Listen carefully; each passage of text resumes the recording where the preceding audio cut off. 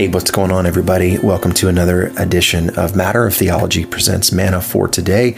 My name is Chris. I am your host for this episode, and I'm so glad that you have chosen to tune in and truly pray that this time, as we dig into the Word of God, the living and active Word of God, that it will be something that the Lord uses to encourage you, to admonish you if necessary, and may God add blessing to the reading and proclamation of His very Word.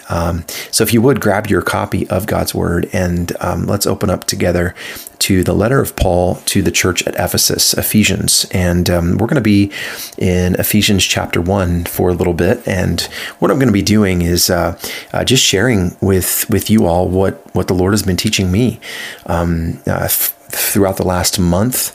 I have been in Ephesians 1. I am just making it to verse 10. And I've been reading Ephesians 1 every day and slowly working my way through it. And so what I thought I would do is just share some of the insight the Lord has given me through His Word. And as I've studied His Word and as I've been listening to the faithful pastors and shepherds exposit Ephesians chapter 1 this month, I will, of course, quote those men and give credit where credit is due. But yeah, we would love for you to join us as we are going to be taking a look at Ephesians chapter 1. Not sure where we'll go after this. I don't know if we'll go to Ephesians 2 and finish the letter, but we're going to start in Ephesians 1. So what I'm going to do today is today I'm just going to read Ephesians 1 all the way through. Verses 1 through 23 we will be reading, and one of the things I do want to point out before we get into this is notice how Christocentric this chapter is. It is all about the Lord Jesus Christ. And so as I've been reading this, one of the questions I've been asking myself is, does my life, do my thoughts, do my words, do my deeds all reflect being Christocentric, it being all about Christ, as recognizing that my salvation is from Christ, recognizing that my sanctification is from and of Christ, for Christ. Therefore, my life does not belong to me. Paul said that later in his letter to the Galatians. So, but just notice that. Just one of the things that I have been noticing over and over again is how many times you see the phrase "in Him." So just notice that as we're reading it. But so we're gonna read it now. So grab your copy of God's Word. Unless you're driving, if you're driving, just listen and maybe go back and read it afterwards. Here we go. Paul, an apostle of Christ Jesus by the will of God, to the saints who are at Ephesus and who are faithful in Christ Jesus. Grace to you and peace from God our Father and the Lord Jesus Christ.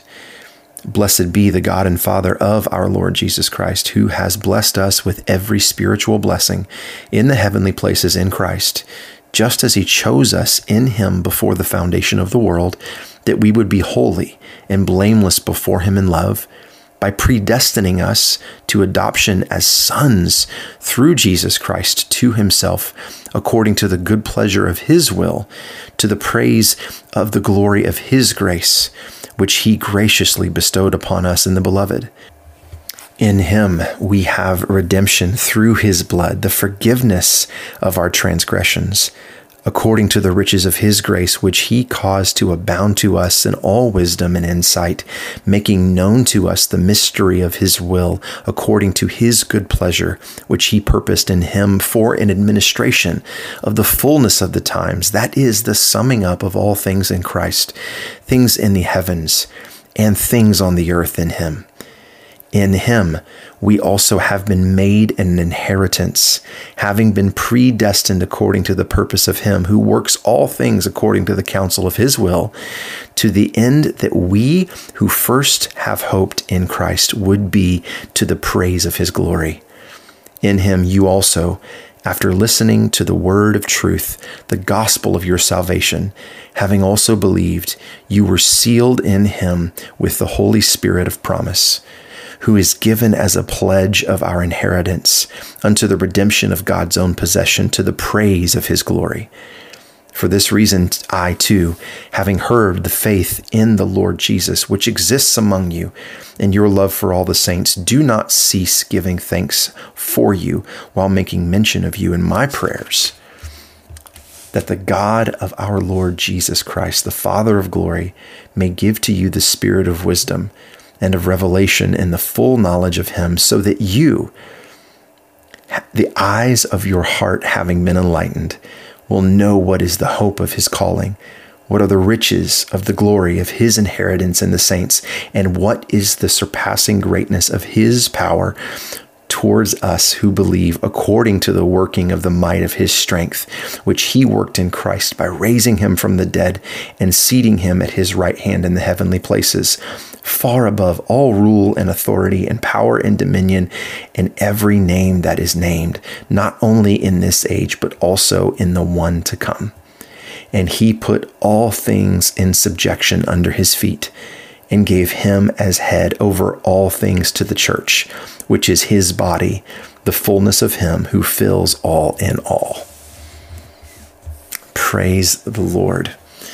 Well, we hope that has been a blessing to you, and we are looking forward to spending the foreseeable future with you in Ephesians chapter 1. Thanks so much for listening to this episode of Manna for Today. We love you. We'll see you on the next one.